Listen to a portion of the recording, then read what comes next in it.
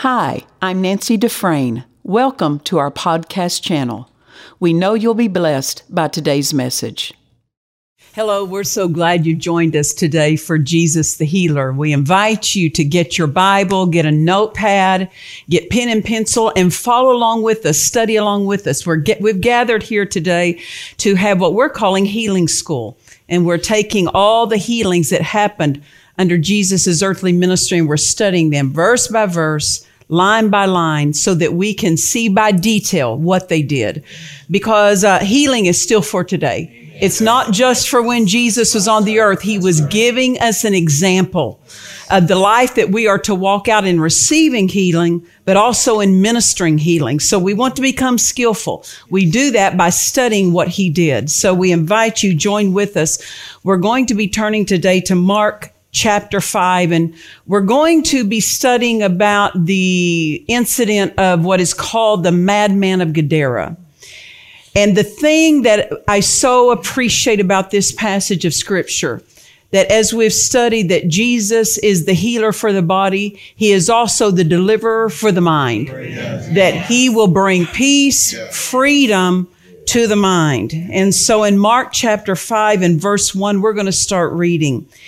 And it says, as they came over unto the other side of the sea into the country of the Gadarenes. And when he was come out of the ship, immediately there met Jesus out of the tombs a man with an unclean spirit. Now, I want you to see that phrase, an unclean spirit. No demon, no devil is clean. Right. They're all unclean spirits. Out of God's kingdom is the Holy Spirit.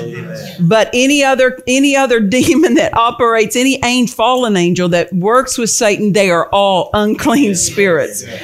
And so it says that immediately there met Jesus out of the tombs a man with an unclean spirit. So we know it's not from God. That's what we know.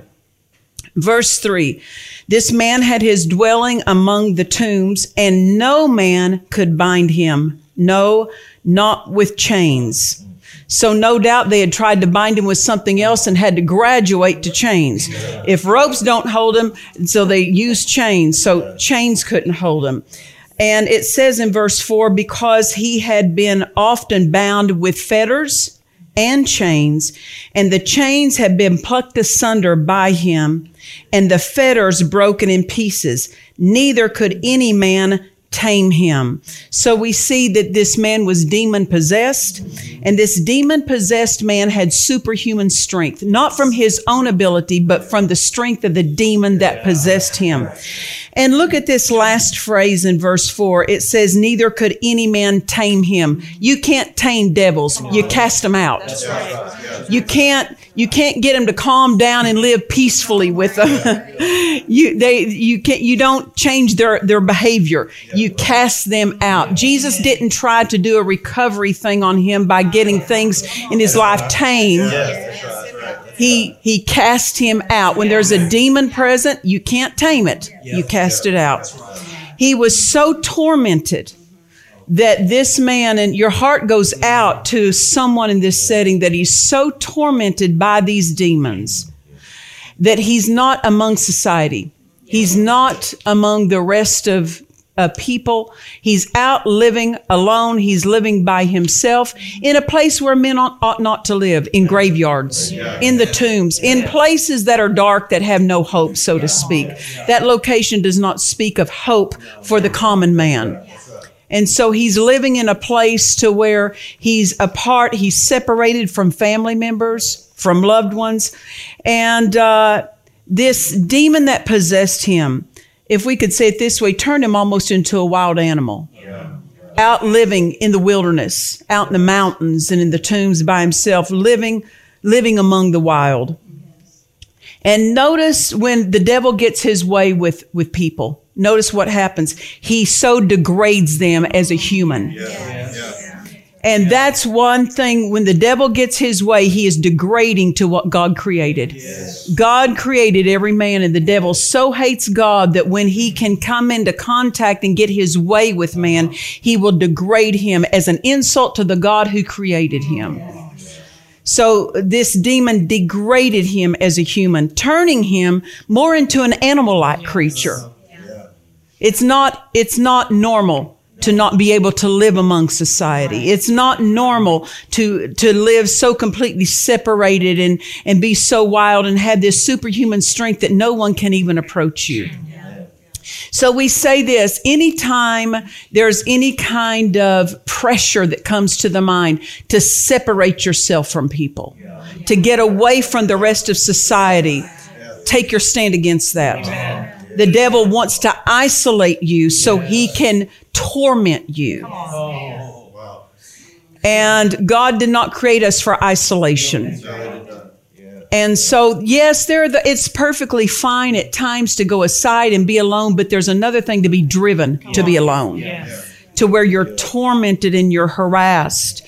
And so we see that when this man was possessed by this demon, that it took all of his privileges of fellowship with others away from him. In verse 5, it says, and this man, he was always, night and day, he was in the mountains, he was in the tombs. Where does that mean? Uninhabited places. He's in the mountains, he's in the tombs. Look at this, crying and cutting himself. His mind is so tormented that he screams. He is so tormented that that this demon that possesses him is getting him to mutilate his own body. He's cutting himself. In today's society, people would call that being a cutter. Well, how many of you know someone who has a normal, healthy mind, that they're not going to cooperate with that? Right. So I say, if there's any kind of pressure or pushing on your mind to do damage to yourself, take a stand against that. Take a stand against that. Don't let the devil erase human dignity from you. This poor man was crying night and day. And we're talking crying, we're not just talking tears, we're talking tormenting cries. He's crying out in torment. He had no peace. And it says, look at this, night and day, no relief, no relief. And the thing is, no hope. In the sense of he's not out among society that's hearing any hope from someone. People are trying to keep away from him. They're not offering him hope. And when people would come to him, basically that superhuman strength from that demon would kick in and he would resist any human contact. So we see this. It's not natural for a person to behave these ways. Amen. This man looked to be beyond all help. He lived a tormented existence. But when it looks like there is no help, when it looks like there is no relief, there is a Savior. There is a Savior. There is help. There is a deliverer. And nothing is hard for him. It's all easy for him. So just remember, Jesus not only paid the price for you to be saved and go to heaven when you leave the earth. He not only paid the price for you to come into right fellowship with the Father. He not only paid the price for you to have a healed body. He paid the price for you to have a peaceful, calm mind. That's part of the inheritance of a child of God. Is a sound mind. And so we not only want to use our faith for the blessings of God that are our inheritance, which of victory, health, provision, but also use your faith for your sound mind. Your sound mind belongs to you in Christ. And just as the devil will try to challenge every other inheritance you have in Christ, he will try to challenge a sound mind. So just know this, don't feel alone as though something is wrong with you if your mind gets challenged. The devil will challenge everyone's mind at some point, in some way, some respect. But you are authorized to say, no, you don't. No, you don't. No, you don't. You have to answer those wrong thoughts. You have to tell the devil. The Bible says, resist the devil and he will flee. So you resist him in the name of Jesus. You say, Pastor Nancy, how do I do that? You say, Satan, that's not my thought. You will not torment my mind. You will not take my peace from me. You leave me in Jesus' name. It's just as simple as that. And you say, well, it doesn't feel like anything changes. It doesn't matter. What you said works. You keep thanking God that a sound mind is yours in Christ and the devil will flee from you. Amen. There is help. There is help. Yes, there is. Don't ever be hopeless. Yes. Don't ever feel as though there's no hope for you. There is. In verse 6, it says, and when this man saw Jesus afar off, he ran and he worshiped him. And he cried with a loud voice and said, what have I to do with thee, Jesus, thou Son of the Most High God? I adjure thee by God that thou torment me not. For Jesus had said unto him, come out of the man, thou unclean spirit. So the man is coming toward Jesus. Now notice this. This man did not need an introduction to Jesus. He said out of his own mouth, what have I to do with thee, Jesus? This is not the man talking. This is the demon talking, using the man's voice. Because he knew Jesus by name, he knew him as Son of the Most High God. This man of himself would not have known this, simply because he lives in a desert place. He lives isolated. He doesn't know what's going on in society. He's not attending synagogue. He's not among family. He's not among society that's telling him about Jesus. These are demons who knew Jesus. This goes to show when you walk with God, demons know you. When you walk in your authority, the demons know who it is that know their authority. Amen. Why? Because you have authority over them. And they know when someone has authority over them. As a child of God, as a son of God, you have authority over the devil. And you say, well, that's Jesus, Son of the Most High God. Well, who do you think you are? You're Son of the Most High God. Amen. You are given the same rights and privileges that we are co-heirs with Jesus. Amen. And so Jesus had said, when we come up on this scene, Jesus had said to the man, come out of him, thou unclean spirit. And this was the response of that demon through the man's voice. What have I to do with thee, Jesus, thou Son of the Most High God? I adjure thee by God that thou torment me not. Now, I want you to see the first phrase of verse 6. It says, but when the man saw Jesus afar off, he ran and worshiped him. Notice he didn't run and hide from him. You have to get this sense. Was the man wanting freedom? And he ran toward. And Jesus said, anyone who comes, no matter how tormented they are, no matter how harassed they've been, no matter how bad their life has been for how long, if anyone will just turn in his direction. Amen. He ran and he worshiped him. That was an invitation. That was him giving permission to Jesus to help him, to intervene. But notice the demon talking through the man said, what have I to do with thee, Jesus, thou Son of the Most High God? Then he says this, I adjure thee by God that thou torment me not. So notice the demon is tormenting the man. But when Jesus shows up, the demon doesn't want to be tormented. So he gives out what he doesn't want to receive. How was Jesus tormenting this devil, telling him to come out? Well, why is that a torment? Because demons must have a body to gain expressions. Demons are spirits. They do not have an earthly body. So what they endeavor to do is find someone who will yield to them and yield their body to them, yield their mind to them, yield their voice to them so that they can gain expression. They're not satisfied or gratified without getting expression. So they're not content just to be present in the earth and trouble people's lives. They want to express themselves. And so Jesus had told this unclean spirit, come out. And then he answered with torment us not. And then in verse 9, it says, and Jesus asked him, he's talking to the demon, he's not talking to the man. Jesus asked the demon, what is thy name? And the demon answered, saying, my name is Legion, for we are many. So when the demon didn't come out, notice Jesus asked, "What's your name?" The demon that possessed him had the name of Legion.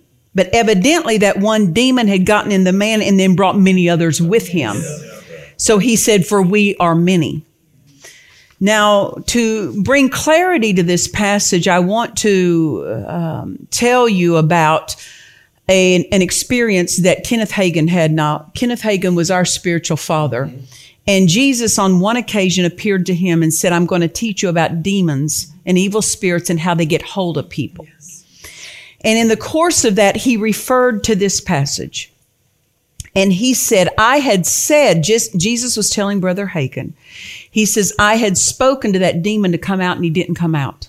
So he says, "I knew I needed to know its name," giving us an idea that it was a higher ranking demon. Because just as military, there are ranks. In military, you can have a general and, lieutenants and colonels and sergeants and all the different rankings. There are also in the spirit world, there's ranks of authority. And so notice this demon named Legion had many under him because there were many in the man. So the demon named Legion came in and there were many that came with him, giving you the idea he's in command over these other demons. And so Jesus asked for the name.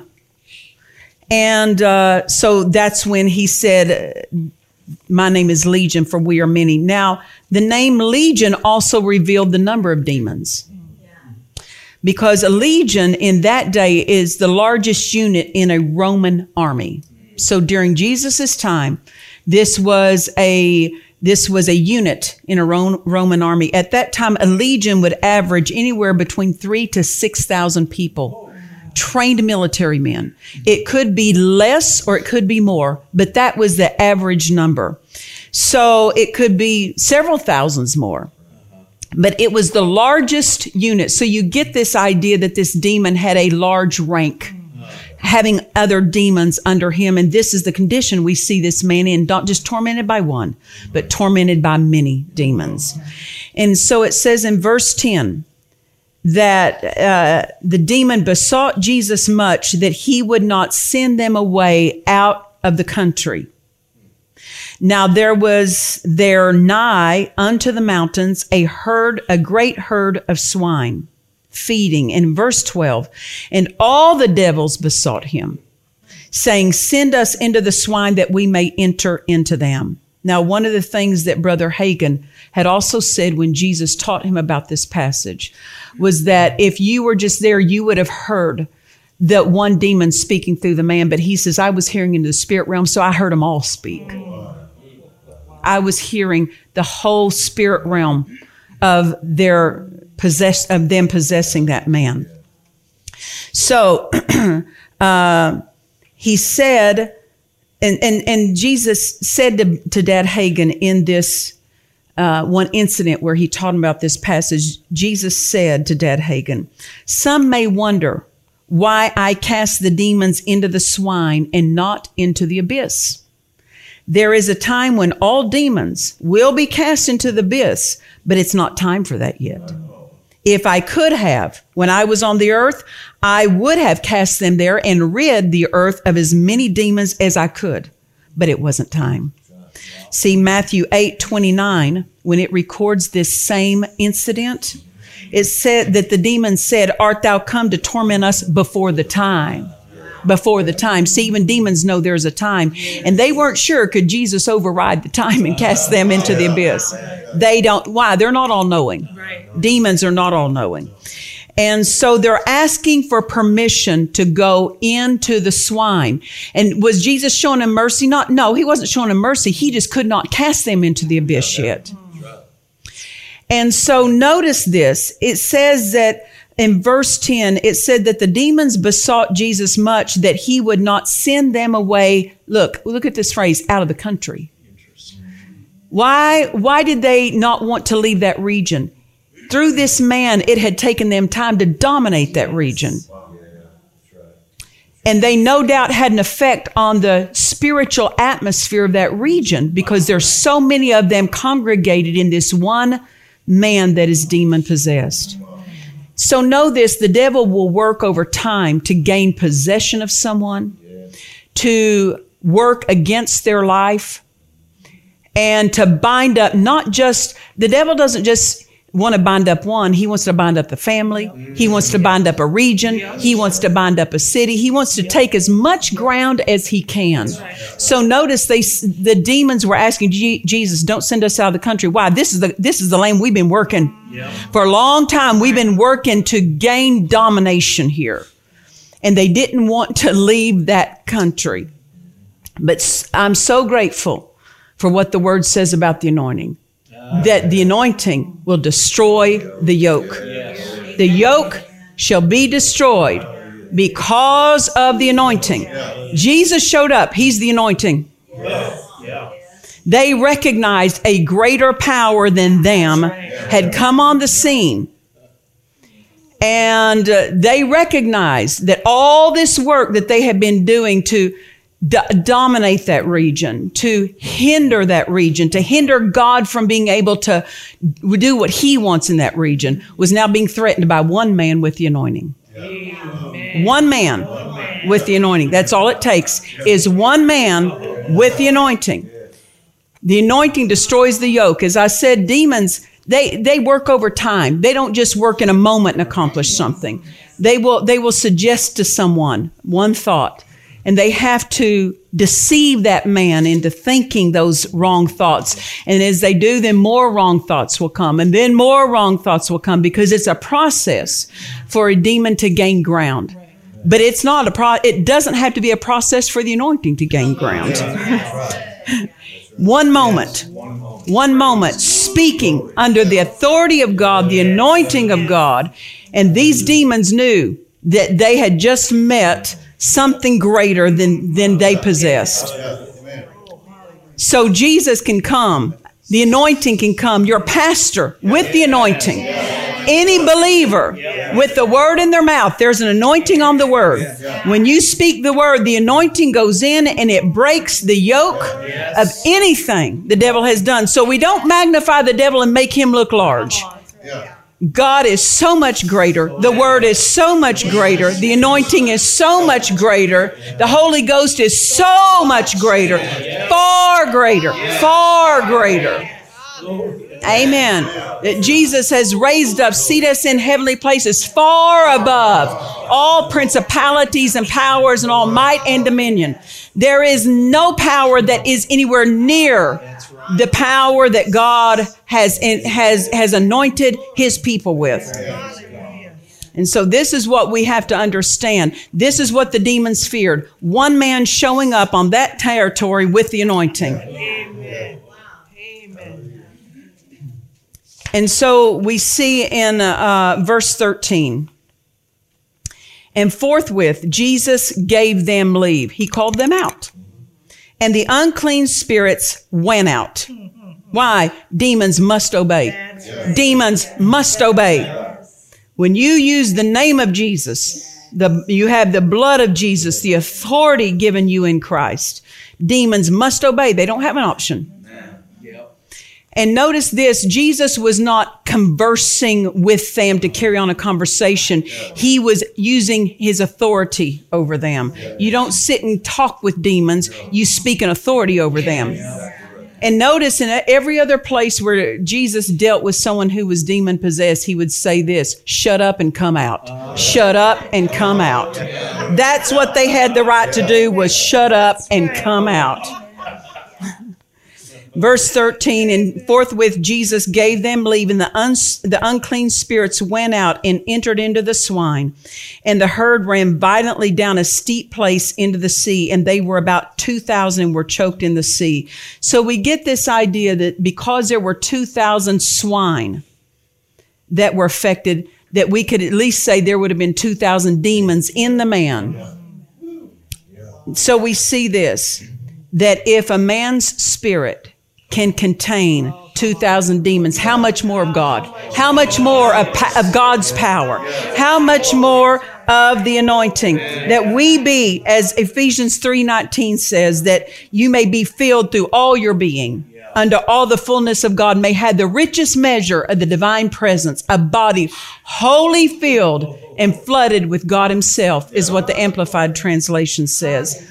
And so I want you to see this. And it says that in verse 14, and they that fed the swine fled and told it in the city and in the country.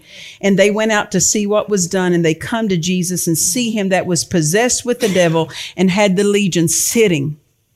He's not tormented anymore. He's sitting calmly and clothed and in his right mind.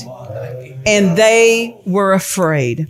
So I want you to see this. This put these people in awe.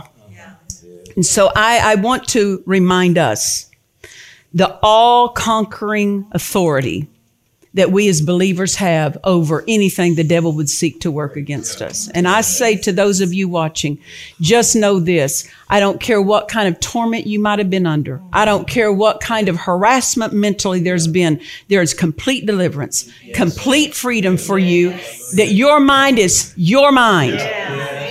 So I pray with you.